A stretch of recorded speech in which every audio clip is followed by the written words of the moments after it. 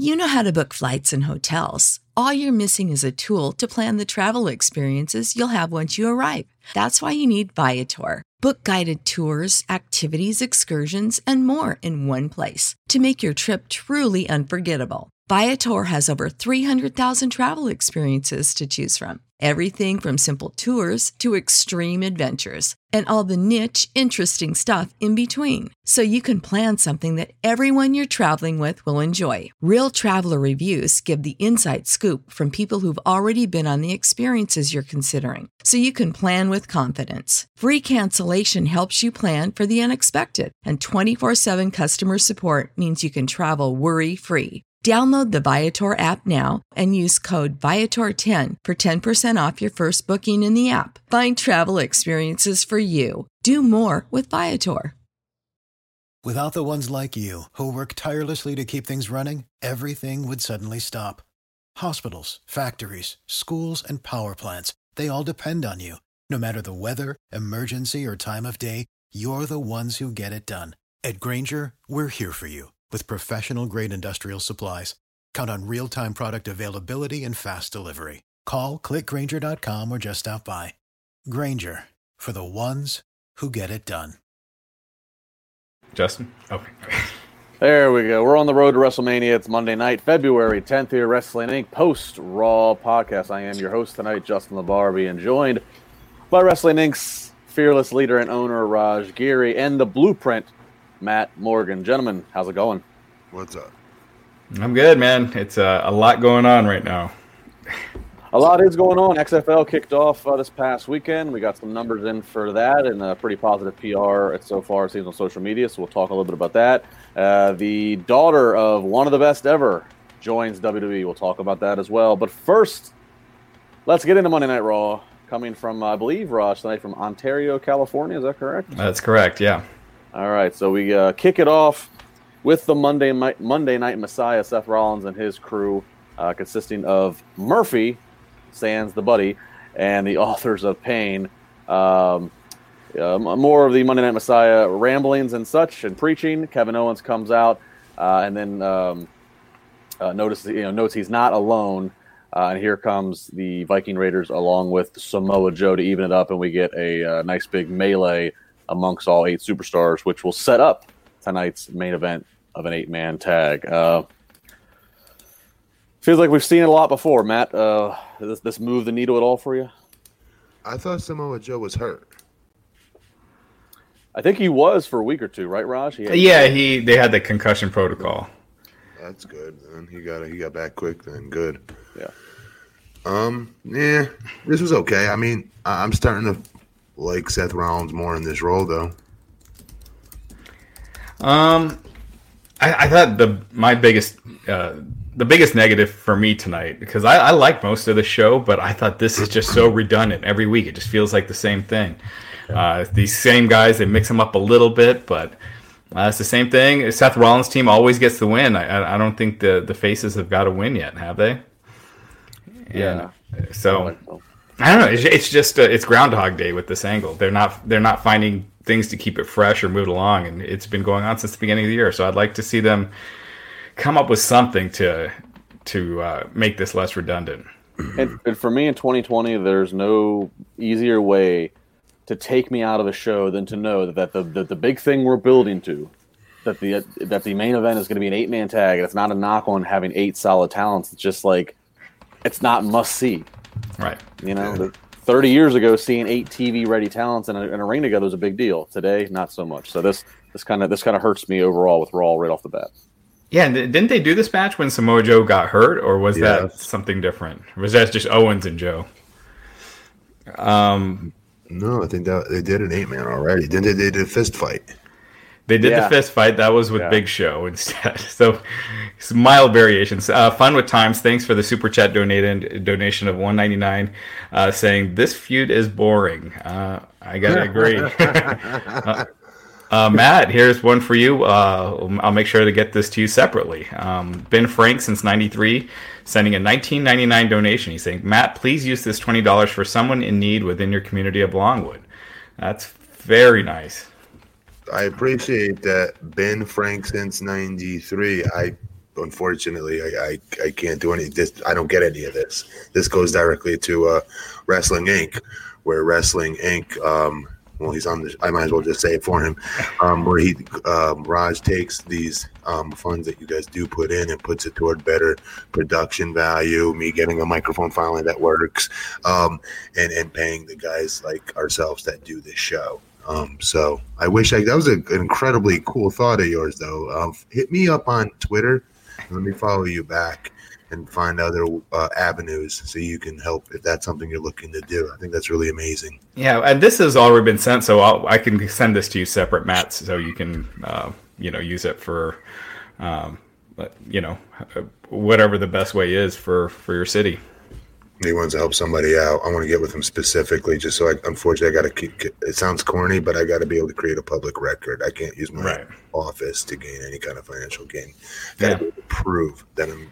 It's ridiculous, but I see why they do it nonetheless. Because you got jokers that don't know what they're doing and take advantage of their situation. For sure. Or Ben Frank, if you want to DM me on where to send that to, and I can do that as well. So it's from me to where else I'm really cool though. That's amazingly cool of you. Thank you.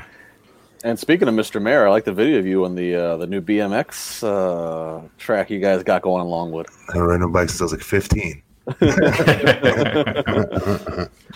That was fun. All right, so moving along here, we get our first match of the night, and it is a Raw women's title match between Asuka and Becky Lynch. So that's got that pay-per-view feel. We got the champion. Where did this come from? Was this advertised and I missed it? I didn't see if it was advertised. Raj, was it? No, wait, what is this? Asuka versus Becky Lynch. Yeah. They set it up last week. Okay. Yeah, on Raw. For this week? Yeah, they said Asuka issued, or Becky Lynch issued, one of them issued a challenge. I'm forgetting who else. And then later in the show, they said it would happen this week on Raw. Big match, for Raw. I thought that was cool. Yeah, big match. They gave it the championship match entrances. They gave it the time. It was good. I like it. Yeah. Very, very entertaining back and forth match. This is one. If you're listening to us for recommendations, go back and watch. Becky Lynch wins with the what? How'd she win? She won. It's kind of like a rock bottom. It was not a submission. It was a nice, fun sequence here of some back and forth pin attempts.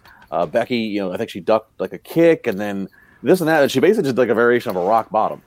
But she gets a pin. But she gets a win via pinfall nonetheless. So she gets the win, and then as she's celebrating, Shayna Baszler, who had been in NXT, she comes from behind, attacks Becky, and then proceeds to take the mouth guard out that she normally wears, Shayna does, and bites into the back of Becky Lynch's neck to lift, and then Shayna, lifts her head back up, and it's just, dripping blood. And that's the visual here of Shayna Baszler's debut and start with Becky Lynch here on the Raw roster. I don't know what to make of that. I don't know what to make of that. I kind of laughed at first, but then part of the wrestler in me was like, I wonder where they did that. Like, they must have done this in Becky's hair somehow, where they had like a little shooter full of crap to be able to shoot all over her chin, to make it look like she has blood. I wasn't thinking about, wow, that dastardly heel bit into her neck. How could she do such a thing? Do you know what I mean? Because it was so over the top and so. She would be arrested. Wouldn't she be arrested? I don't know.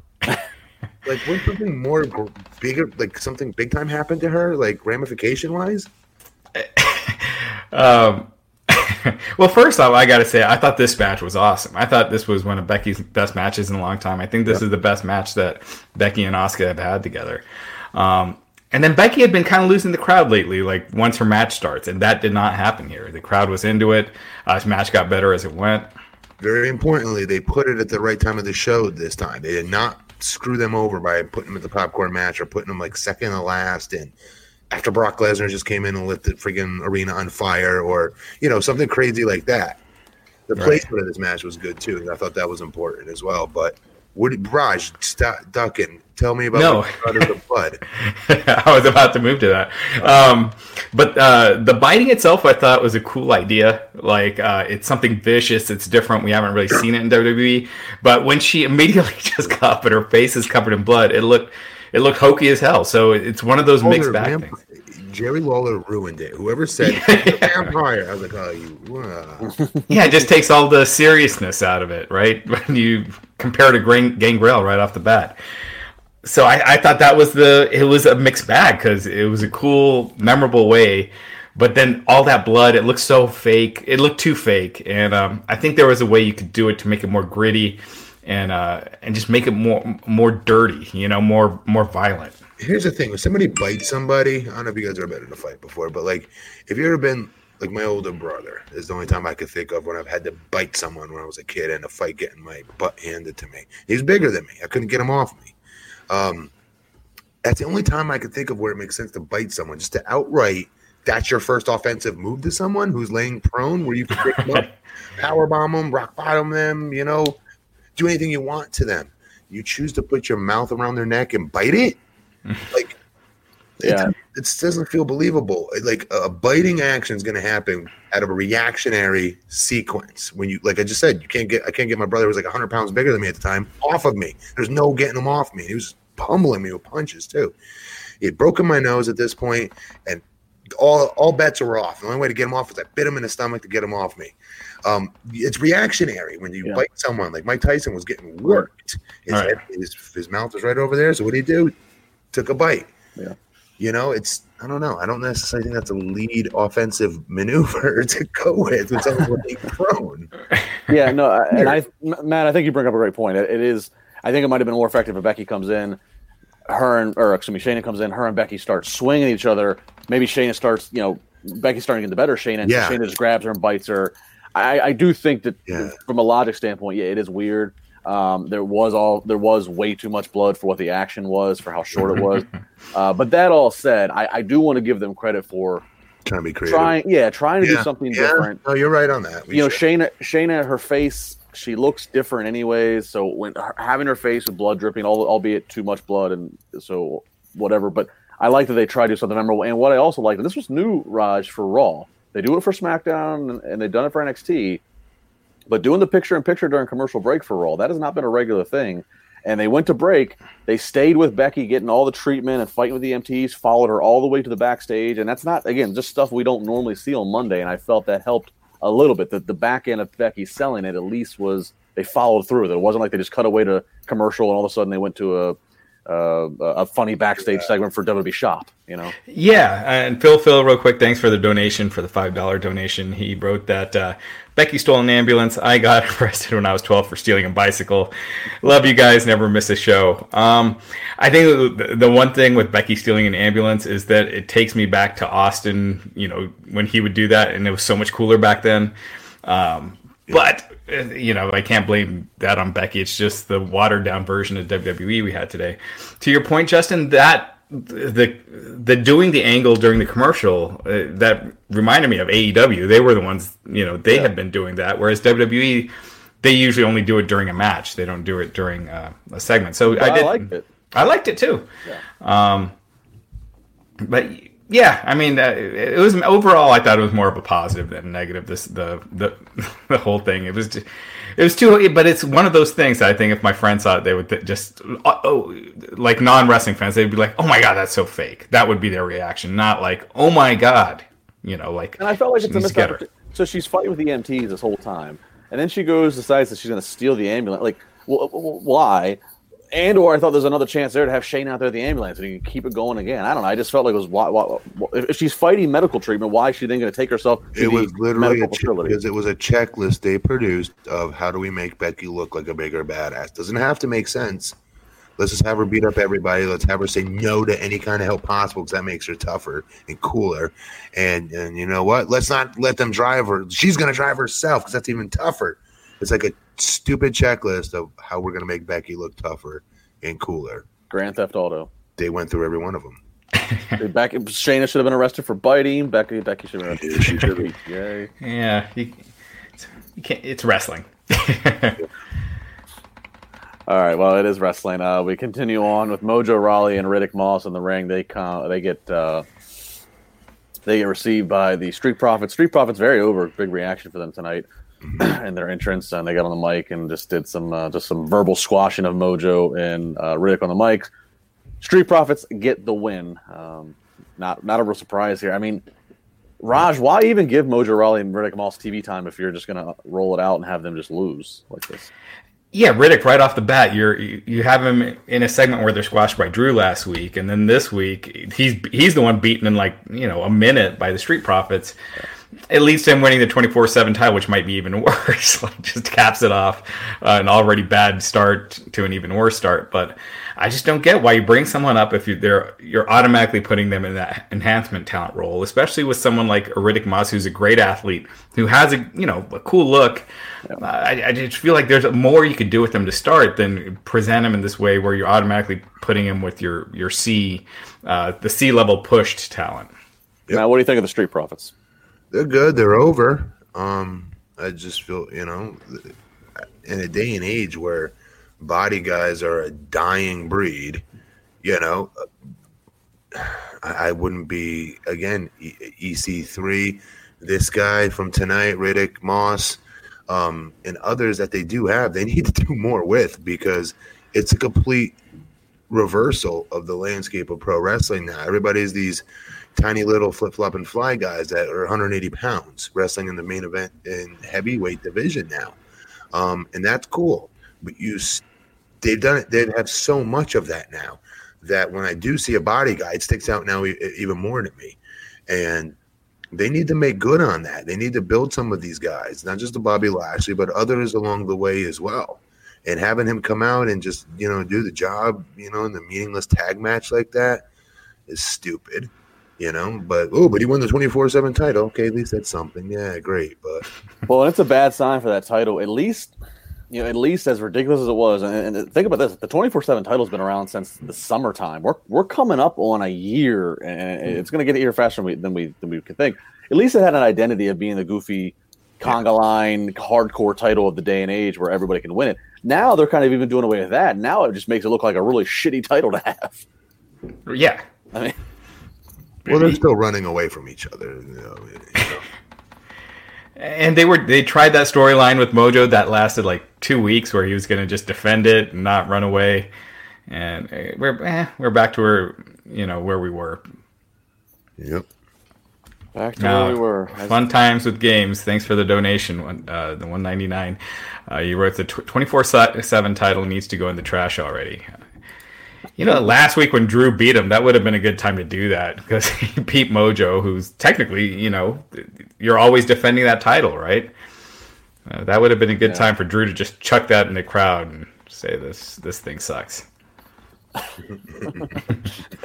In his exact words. In a Scottish accent. This thing sucks. Not. All right. Well, speaking of Drew McIntyre, coming up next, we get MVP. MVP back on Raw this time, not in tights, but he's in the suit, looking as MVP can do for it's been a long time, the VIP lounge, and he has Drew come out, and this is a kind of a great time where first he's kind of he's kissing Drew's ass. Drew basically calls him out on that, says you've always been an ass kisser, this and that, and basically MVP's trying to proposition. Tell Drew, stop worrying about everybody else. Stop worrying about even what social media says. You need some kind of a manager, somebody to look out for you. Is essentially what happens. Yeah, he's saying, but people are saying behind his back that he can't. It's not his time. He's not ready. Right. But he can help him get to that level. And Drew not buying it. And Drew, I like it. Obviously, you're gonna have some physicality with MVP, and he uses the headbutt to get MVP down, and then hits him with a Claymore kick. After doing the 1, 2, 3 countdown, and then Drew does a little ball and gesture. I'll tell you, Matt, Drew McIntyre no longer has the heel restraints. He now is a little more loose. He can play to the crowd. He can be funny. This feels like Drew McIntyre is really settling in. He looked like a big star tonight. Just physically, his appearance, how he was dressed, how he physically looks all the time. He just, I think he's always screamed main event talent. But tonight I think he delivered on the mic as well. Yeah, to your point, Justin, he totally seemed really loose. He didn't seem awkward, like all of a sudden having to be a babyface when he's been a heel for so long. He seemed comfortable. He seemed like he was having fun. And even the WrestleMania pointing, he made that work. At the end of that segment, it was MVP first got in Drew's face, saying, "You need me," and, getting in his face, which, prompted Drew to react. So it wasn't like a heelish move to an old friend either. So I thought Drew looked awesome here. He's really, he wasn't doing the sexy Drew stuff, so that was good. And he seemed awesome. We're still 7 weeks out, and we'll do a lot of Mania pontificating in the 7 weeks. But like, if Drew gets all the way to Mania, has a competitive match against Brock, but does not beat Brock, are they still doing okay by Drew, or is this a he needs to win, or it's all or nothing type of thing? He needs to win. I think he needs to win. When you're just putting the rocket strap on somebody, we saw it with Luger. Remember when this is his first major feud, you guys? He has to win. Do you see what I'm saying? It's not just he's had 3 feuds and then built up to Brock and then loses. This is his first feud out the gate with the Rocket. Yeah, Justin Lopez with the $2 donation. Thank you. Noting that Brock Lesnar missed his first Raw of 2020. That's true. That is true.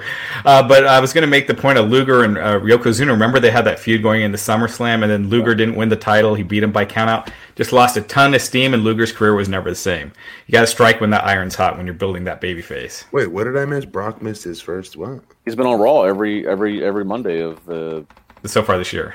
Oh, okay. That's like 5 or 6 Raws, but yeah. It's a record for him in this day and age. Yeah, we were talking about physiques. Maharaj, thanks for the donations. Noting I agree with those. Yeah, Alex Riley, Ryback, and Mason Ryan were animals. WWE screwed, man. Mason Ryan, I thought, was like a sure thing in WWE. He looked too much like Batista. Yes, yeah, too much. He almost had to like dye his hair or something to change it. Yeah. Alex Riley looked good, split off from The Miz, but as he's always alluded to, there was just politics that seemed to better him. He had some heat with Cena. I wasn't going to name drop Cena, Raj, but here you go. He just talked about it. Alex Riley just talked about it a couple weeks ago. So. I know. All right, keeping it going here. Angel Garza, who of course has Zelina Vega by his side for right now, up against Cedric Alexander. This definitely a match to let Garza shine, and he did. I like some of the offense I saw out of Garza here. I like that was impressive. Garza gets the win. Matt, you liked some of his offense? I did. Yeah, I like that he's with Vega. Mm-hmm. I like that. I like that the most. I kind of like this a little bit. Honestly, I kind of like this a little bit better than I like Andrade in Vega. I feel like Garza, he's got a lot of natural charisma, like just a natural heelish, which, yeah, I like him. I mean, I think he's got a ton of potential. He's better. He's better as a heel. He looks and screams babyface if you just look at him, right? Like just physically. But all of his body language, all his isms, all the stuff that make him who he is definitely he's much more comfortable as a heel. Ripping off the pants before he beats you. That I don't like. That's a heel move. Dicky, yeah, that's awesome. I think that's good heat. Yeah, reminds me of Rick Rude in a lot of ways. Like, I don't know. Kind of jerky. Yeah. I don't know. At least he's trying something, man. Yeah. No, I mean, I think, I guess the Rick Rude. I think, Jerry Lawler. The strap comes down.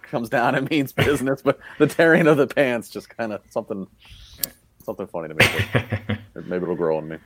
Remember when Rick Rude used to have when he'd have Jake Roberts' wife's pants, her face on his pants, and he'd have another layer on and rip them off, and it'd be somebody else. Yeah, he's done. Yeah, yep.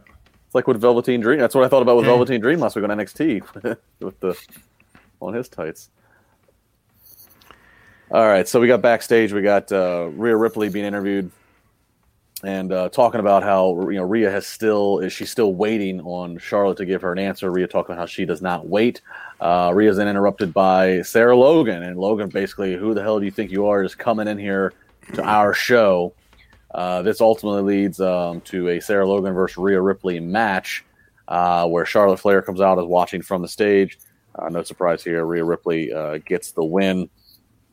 And still no answer after the match, correct, Rob? We didn't get any they're still dangling out there. All we know is Rhea's got her match against Bianca Belair at TakeOver Portland. Yeah, they have TakeOver the Sunday, so maybe Charlotte goes there. I think it's good they don't announce it before this, Rhea Ripley defends against Bianca Belair. Yeah.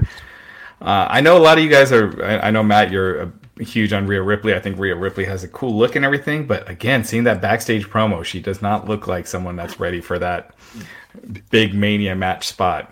Neither was Goldberg. Neither was Brock Lesnar. They protected them. Mm-hmm. She should not be out there cutting world beater promos yet.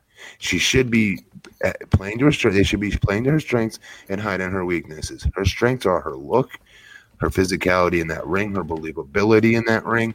And the minute you start having these people talk too much or put in segments that don't make them really look that great, you start to lose some of that suspension of disbelief that make them look like monsters. She should have eaten Sarah Logan for breakfast, like mid-first word out of her mouth backstage. The minute she got into her shot, she should have literally taken the camera and smashed it over her back, then powerbombed her through the damn set.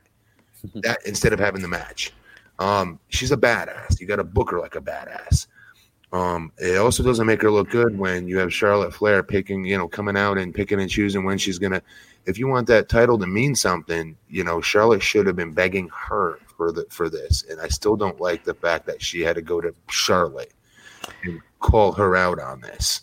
I think it makes it look less important than the other two titles when they had golden opportunity to take the top women's wrestler in their company and say, you know what, F Becky, F what's her name on SmackDown, Bailey. I want this girl because she's the it girl right now, and I want her title. You should have done it. Absolutely. It makes it seem like Rhea Ripley's desperate to face a big name, like she needs a big name because she doesn't have one. I agree with you 100%, Matt. Yeah, it's almost like Triple H and NXT try to rectify the situation because to what you guys just said, they went backwards having Rhea chasing down Charlotte. And then when Charlotte appears on NXT last Wednesday, they have Charlotte, put Bianca over. Charlotte gave him a nice rub, but it's like it shouldn't be this way. Yeah, it should be Charlotte recognizing that she's beat these other girls. She wants this new hot talent. In fact, I want to see some self-doubt in Charlotte. Do you really want to get Rhea over? Let's see some self-doubt in Charlotte along the path there. That's what I really would have liked to have seen with this entire angle. It really would have gotten Rhea over even that much more. Well, time can both be a blessing and a curse for them. There's a long way to go to a WrestleMania, so that means that could be a blessing that they could dive into some layers like that, Matt, or it could be a curse where they could make this even worse in the next 7 weeks. So we'll see. I think it's clear that Rhea Ripley's not comfortable with scripted promos right now, and Sarah Logan, I don't know what she's changed something about her. She looks like 10 years younger. She's skinnier. She dropped weight. I was gonna say she has random crap all over her face. But she dropped it. Yeah, she has that, but she dropped a considerable amount of weight. Yeah, she looks so much younger now. It kind of really stood out to me. But her and Cedric Alexander in the previous segment with Angel Garza, it's clear they're being used as enhancement talent right now. Yeah.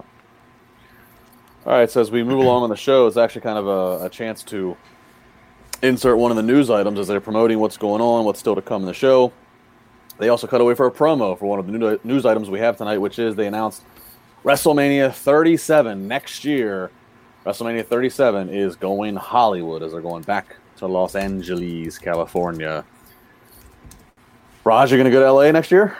Well, I mean, I have to. I go to probably not going to be there for Mania itself, like every year, stay until the big event. Even though I do want to go to that stadium. Is it SoFi? SoFi Stadium is the name of it. Mm-hmm. So it theoretically should hold over 100,000 fans. So this could be, on par with at least, with the WWE attendance, what they claim their attendance to be. At Dallas, yeah, than WrestleMania 32. So, should be awesome. It's been kind of known for a while that this was happening. The LA Times reported it last year. Yeah. But yeah. Why don't I care where they have WrestleMania? Like, I'm serious. Every year when they say that it is, it feels like they're in Florida like every other year. But they are. Even when I was with the company, I was there at WrestleMania 20 Madison Square Garden. They did this big production about the following year. I want to say it might have been Hollywood, actually. I forget where. But it made a big production. I was like, I don't give a shit. Like, who cares where it is? Well, when I do care is when it's New Orleans, because I think that is the coolest WrestleMania city. I don't know if you've been there for... I've never been any, no. Yeah, but on Bourbon Street, because you have that one street, you have, it's just going crazy. Tons of wrestling fans. It's like a 3-day party, 4-day party, whatever. That's the one where, I think it is really awesome. Yeah. But I agree, all the rest... You still got to drive to the stadium. It's not like there's central areas. Don't people watch it from home like I do? I think WrestleMania nowadays, that weekend, between the number of wrestling fans, it's easily probably about 100, 120,000. It's become. I mean, this will be my 12th Mania, and it's become. I've seen some of the same fans every year, and I've seen fans, Australia international fans. They take 2 weeks off of work. I know that. Yeah. They take. It's so cool that they turn this into their part of their family vacation or whatever the case may be. I think, and I agree. Out of all the cities, New Orleans is the best one just because of the way it's set up. But I think it becomes a big deal because the fact that this is the one time you have cities chasing WWE down, bidding on it like they do the Super Bowl. Mm-hmm. I just got interviewed by the Tampa Bay Business Journal or what have you, talking about, as we're talking about the business of like what the economic value that WWE brings to these cities. So I think that it's the hell they interview you for? You don't even live here. They didn't matter if I lived there. They wanted knowledge, Matt. My knowledge spreads across the world, no matter where I'm at. All right, I'm putting myself over. All right, keeping going. Ricochet versus Bobby Lashley with Lana. Now, Matt, you have Ricochet getting ready to go up against Brock Lesnar in Saudi Arabia, so you can't have. Waller completely buried him, by the way. Okay, yeah. So, let me set the scene here. So you have Ricochet versus Bobby Lashley with Lana. Ricochet can't lose, and you need to put him over as best you can because he's going to challenge Brock. But then you have Bobby Lashley with Lana, and like Bobby's been on the upper, he's been beating Rusev and this and that, and so I was figuring, okay, Rusev's got to come out and cost Lashley the match, or Lana turns on Lashley or something. But we have King burying Ricochet on commentary, but Ricochet beats Lashley clean. What the F were they doing here? I mean, did you guys think for a second that there may be a three-way possible? I thought like Rusev would cause interference, therefore maybe a double DQ there somehow, and therefore it's Bobby and Ricochet versus Brock Lesnar, three-way.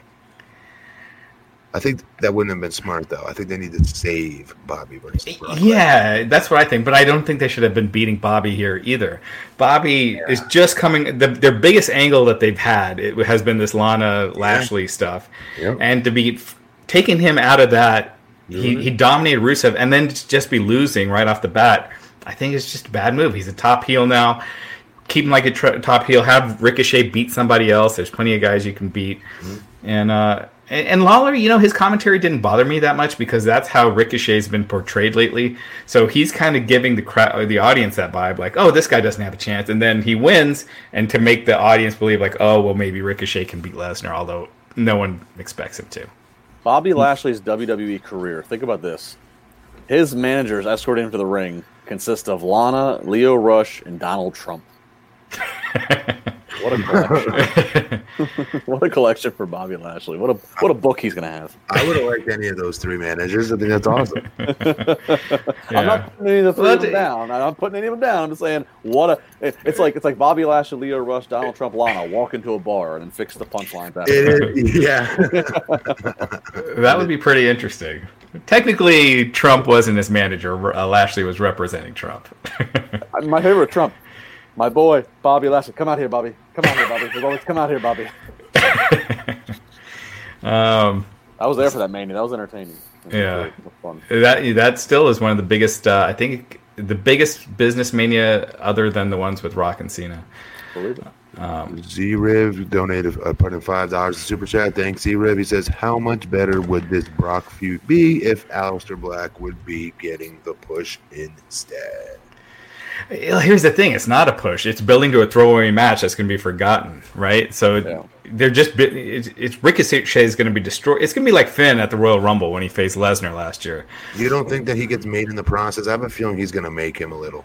No, I'm sure it'll be like the Brock and Finn match where Finn looked pretty good, but after that match, Finn went Bryan good though. No, I don't see it.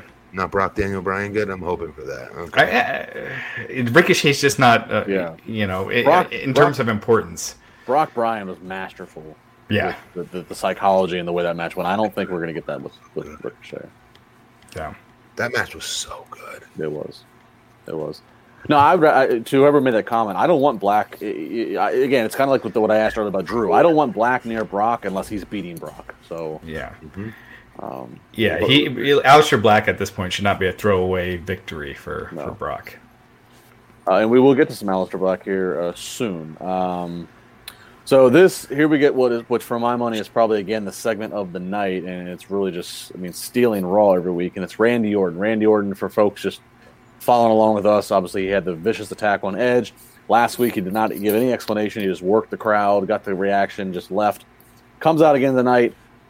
Fans again booing him heavily, and just as Orton starts to speak, he basically says, it hurt him more than it hurt Edge, talking about his actions to Edge. And that's all he could get out because he's then interrupted by, surprise, Matt Hardy. Matt Hardy comes out, big pop for him, naturally.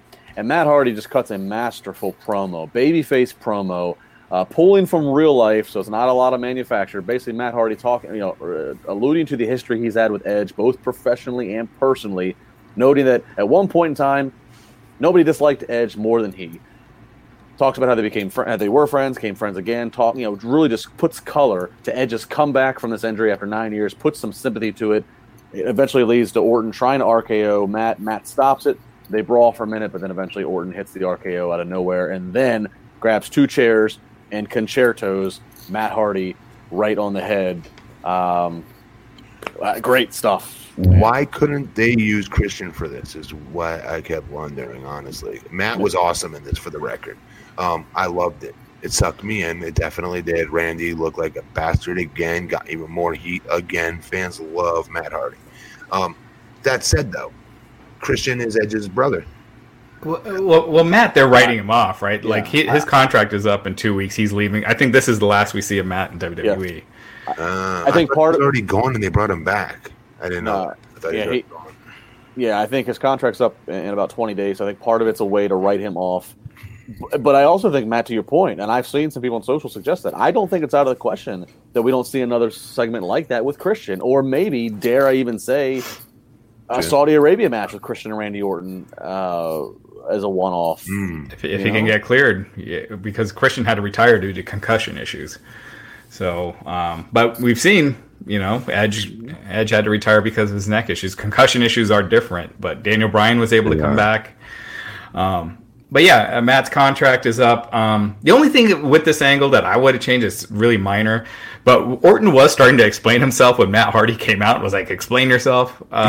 Maybe instead have Orton say he's not going to explain himself, and that's why Matt comes out. But outside of that, I thought everyone's great. Matt's showing he's got tons of mileage in the tank. He looks great. Just you look at him, he doesn't look old or anything, and he's clearly got a ton to contribute. So, yeah, I think he's been wasted. He was wasted in WWE this time around.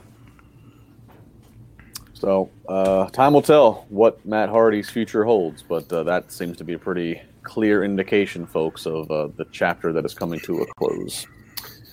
Mm-hmm. All right, we get a backstage real quick. Ruby Riott talking to Sarah Schreiber, they're asking about how Ruby attacked Liv last week and how they used to be former partners, and Ruby basically saying that Liv, she's always a follower, and Ruby always had to babysit, so not going to put up with that. None of that. All right, Aleister Black versus Akira Tozawa. More of the same from Aleister Black, and I have no complaints about this. We get the awesome Aleister Black entrance, and then he just pretty much dominates Akira Tozawa, once again hitting that black mass with perfection. Shout out to the referee for selling it like he just saw a man get murdered. Aleister Black, Matt, in a perfect world, who would you want to see Aleister Black? They have to build, obviously, to a big Mania match for him. They have to, right? Anybody out there that you want to see? I still think he needs to be built. I would argue he's just doing job enhancement matches. I want to see him versus that. I'm still yet to see him gut through a good upper mid-card talent and then a main event talent, or preliminary main event talent, and then a main event talent before he gets to that spot that you're talking about. I don't know why they can't just feed him these people. Yeah, we talked about this a couple weeks ago. I was suggesting Sheamus. Someone like that level. He needs to work up to a Samoa Joe and beat Samoa Joe. I hate to say it. I don't want to see Joe ever lose. And no 50-50, just straight up, beating him. Almost like how they had Lashley beating Rusev every time. But every match in their series, Black should go over. He's got a cool look. These promos, I don't know what the hell he's saying in these promos, but it sounds cool as hell when he's delivering it. It's almost like the Warrior promos back in the day. Tonight he said he's trapped in a metaphoric cage. So now we know he's what's in Eric Rowan's cage. Did they? When was the last time Rowan was out with this cage? I wonder if they dropped that. Last week, right? Last show he had it again. Last week. This was the first Raw he didn't have it. Yeah. Baby Maharaja, thanks for the super chat donation. He says, Black's delivery on promos is great, but never lead to anything or make sense. Starting to feel like older Bray Wyatt promos. Fun times with games, pointing out that Aleister Black hasn't lost a match since last WrestleMania. He actually has never been pinned on the WWE main roster, even when he was in the tag team with Ricochet. Are they saying that on TV? No. Why not?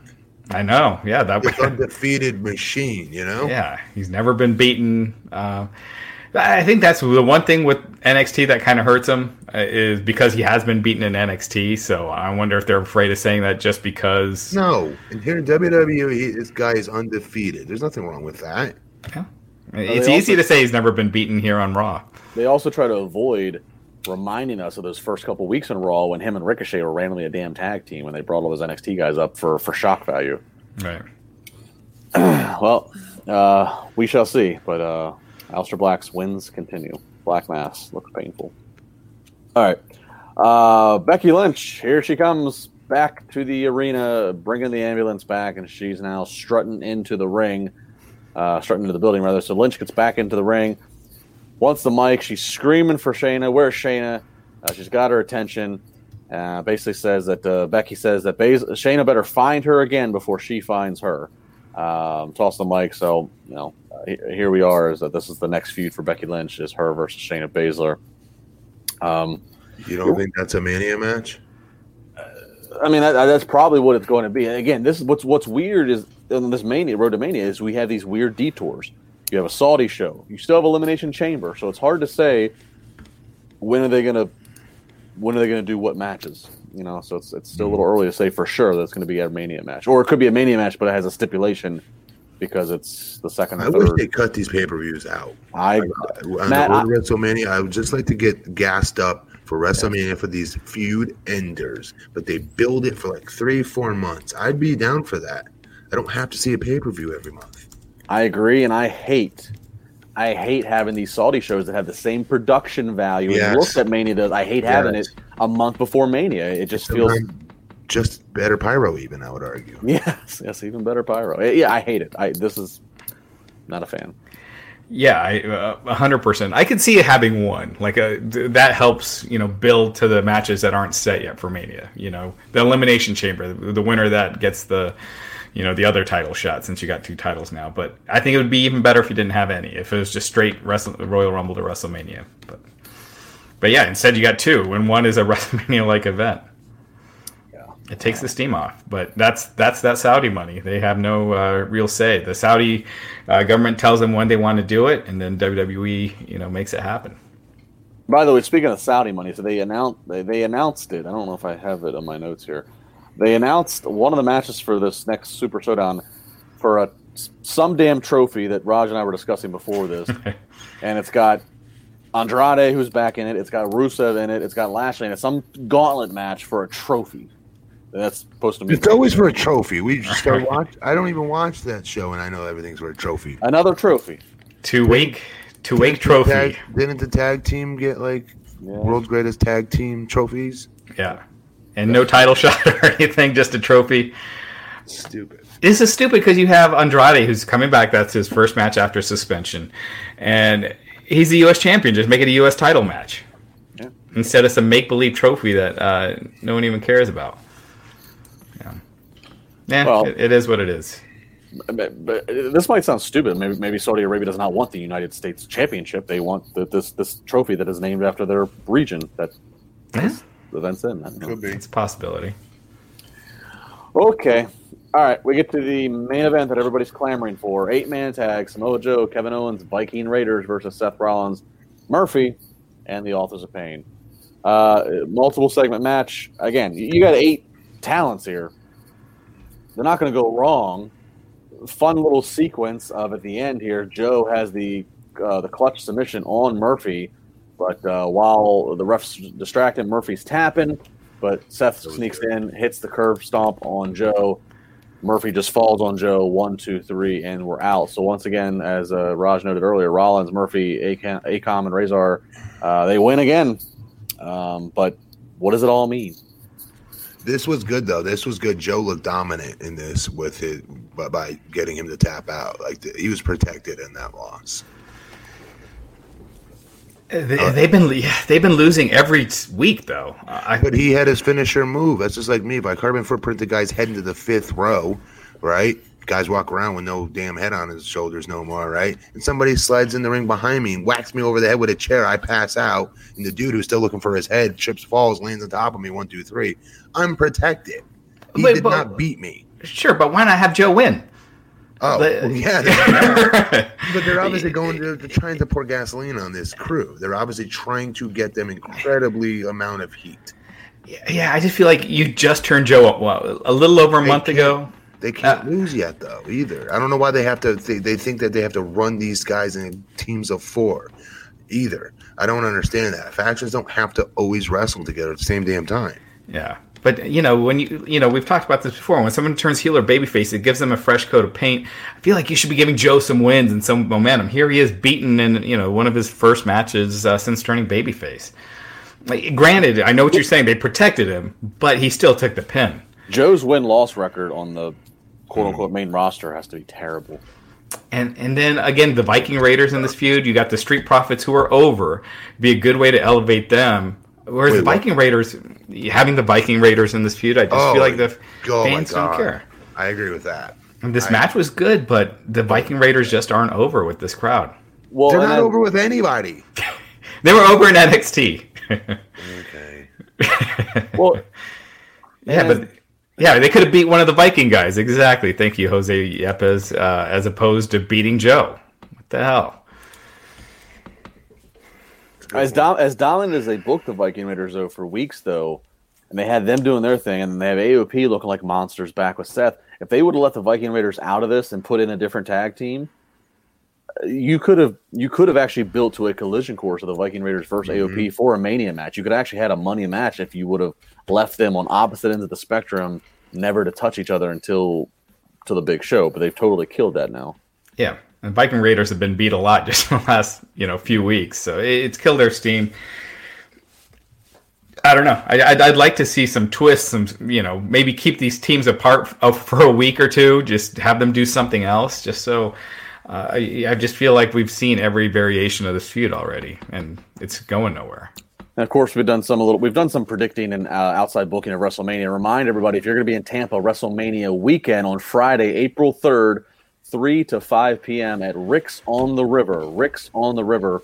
We are going to have our Wrestling Inc. WrestleMania party. Myself, Matt, Raj, Nick Hausman, Glenn. We're all going to be there from 3 to 5. Free to get in. There's no cover charge at all. It does have a restaurant portion, so you can be under 21 and be there. Great food, great drinks. We'll have some drink specials and food specials.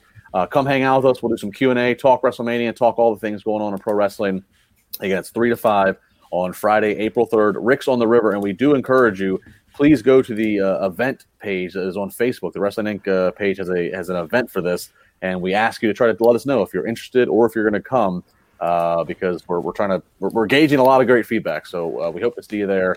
Rick's on the River, 3 to 5, just about a mile away from the arena. So if you're going to SmackDown that night, we need to advertise it on this is what we need to do. That ad needs to pop up in front of our fat faces right now so people can see it and screen capture it while they're still listening to us do this. We have that, right? Well, not right now. We don't. Not right now. We have it somewhere. Yeah. But already we've got like over close to 150 people either interested or saying that they're going. So very good chance it's going to be, and it's only early February, so very, very good chance it's going to be completely full. So definitely register on there so you're guaranteed your spot. Yeah, indeed. Yep. All right, so that was Monday Night Raw. Matt, grade it for me. B-. B-. Raj. I'll go with a B- too. A lot of good stuff. The ending, I did not care about that main event. I'm going to say C+ because I despise 8-man tags. Okay. Yeah. Let's go into two more news items. We already mentioned WrestleMania's location next year in Hollywood. How about this? A big announcement by WWE confirming they're actually going to have an interview on Wednesday on one of their social media channels. Simone Johnson daughter of Dwayne The Rock Johnson officially signed with WWE and is at the Performance Center now on a developmental contract. So obviously, big congratulations to her. And I'll just say this: my initial reaction was very exciting, but I do not envy the pressure that this young lady is going to get from the outside world, aka the wrestling fans. Yeah. Same could be said for Charlotte Flair too, though, right? At first. Mm-hmm. Think about how few people seem to open. Though, let's just be clear across all boards, but yeah. Yeah, and when you think about the number of second, third generation stars that are given an opportunity, but the ones that actually make it, it's not that many. It's almost, you got an easier foot in the door, but it's harder on you because you're compared to your dads, and that's exactly the problem we saw. Everybody wanted Ted DiBiase Jr. to be exactly like his dad, $1 Million Man. Now, granted, Ted had a good run in legacy with Orton and Cody. He did, but even Cody in the WWE world faced a similar thing. That's WWE's fault. Cody was ready. Cody doesn't look anything like his dad. He doesn't remind you of his dad. Which is tough because everybody wants to book these talents as their dad. Yes, to some degree. They don't shut up about who their dad was. Yes, right. Thank God they didn't put Bray Wyatt in suspenders and have him be IRS Junior, continuing the tax lineage. Right. Everybody wanted Joe Hennig to be Mr. Perfect 2.0. So when you look at the Mount Rushmore wrestling, we don't. Charlotte's been a case that's worked out for Ric Flair, who on many people he's on the Mount Rushmore. But Stone Cold Steve Austin, his daughters aren't wrestling. Nick Hogan, once upon a time on an MTV show, was going to be going into the WWE. That ship sailed for Hogan. I mean, Brooke Hogan though was the Knockouts commissioner or whatever. Yeah. It's a tough thing, but it's exciting. I don't want to damper on it. Congratulations to her. But yes. Eyeballs will be on her. And she's been at the Performance Center for a while. She's been, doing stuff here and there for quite a while. Only heard positive things from the people I've talked to in the past that have, worked with her in the ring. She really wants it. She loves wrestling. So, hopefully it can be another Charlotte Flair situation. I remember her when Rock was calling her Pebbles at WrestleMania. Again, WrestleMania 20 at Madison Square Garden. I was watching Keenan and Undertaker go over their match. And I didn't have a match on the card, so I was going to watch these guys put together their match and learn. And his daughter, Rock's daughter, was like running into the ring and stuff like while they were doing it.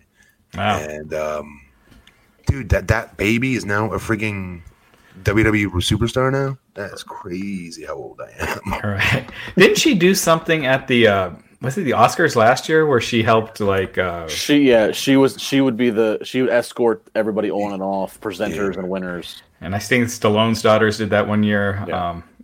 So it's like a common entry level into the business kind of position that the people that are connected can give their kids to do.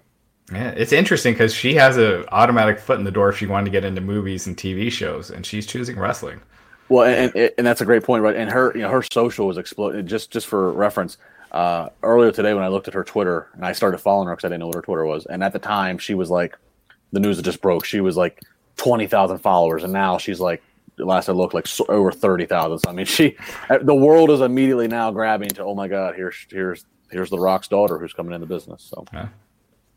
All right, and one other news item. This past weekend was the debut of XFL 2.0, 4 games, 2 on Saturday, 2 on Sunday, a mix between Fox and ESPN and ABC presentations. I thought Fox did a better job, personally.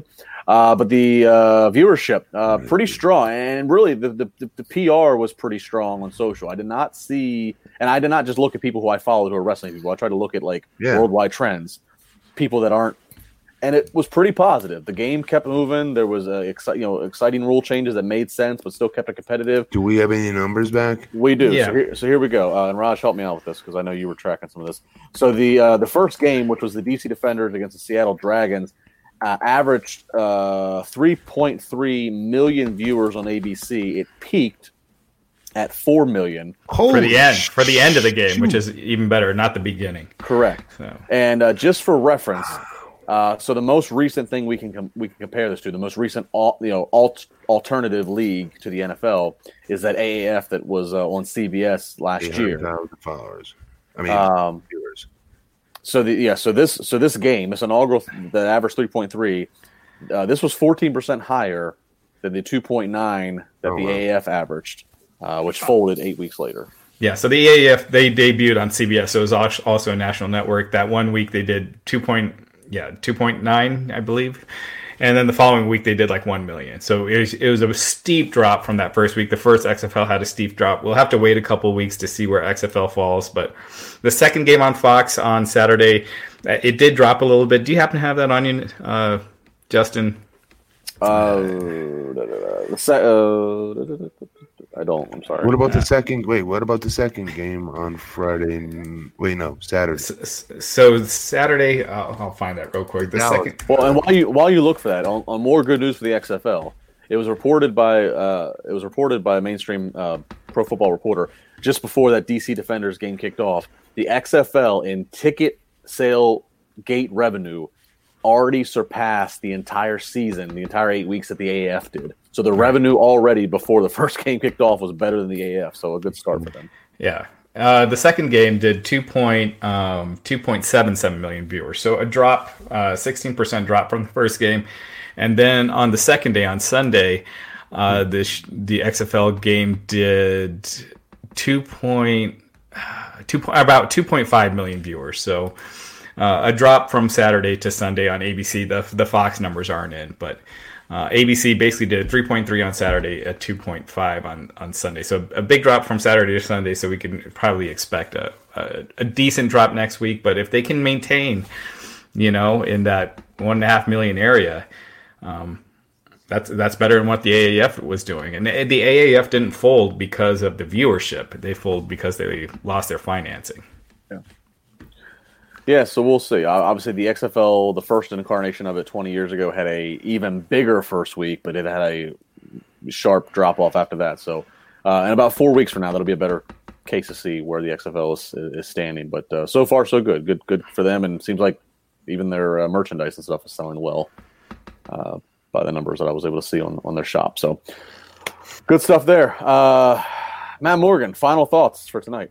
Anything to plug? Final thoughts? Nope. You guys know where to find me on Twitter at BP Matt Morgan, Instagram at BP Matt Morgan, Facebook Matt Morgan for Longwood.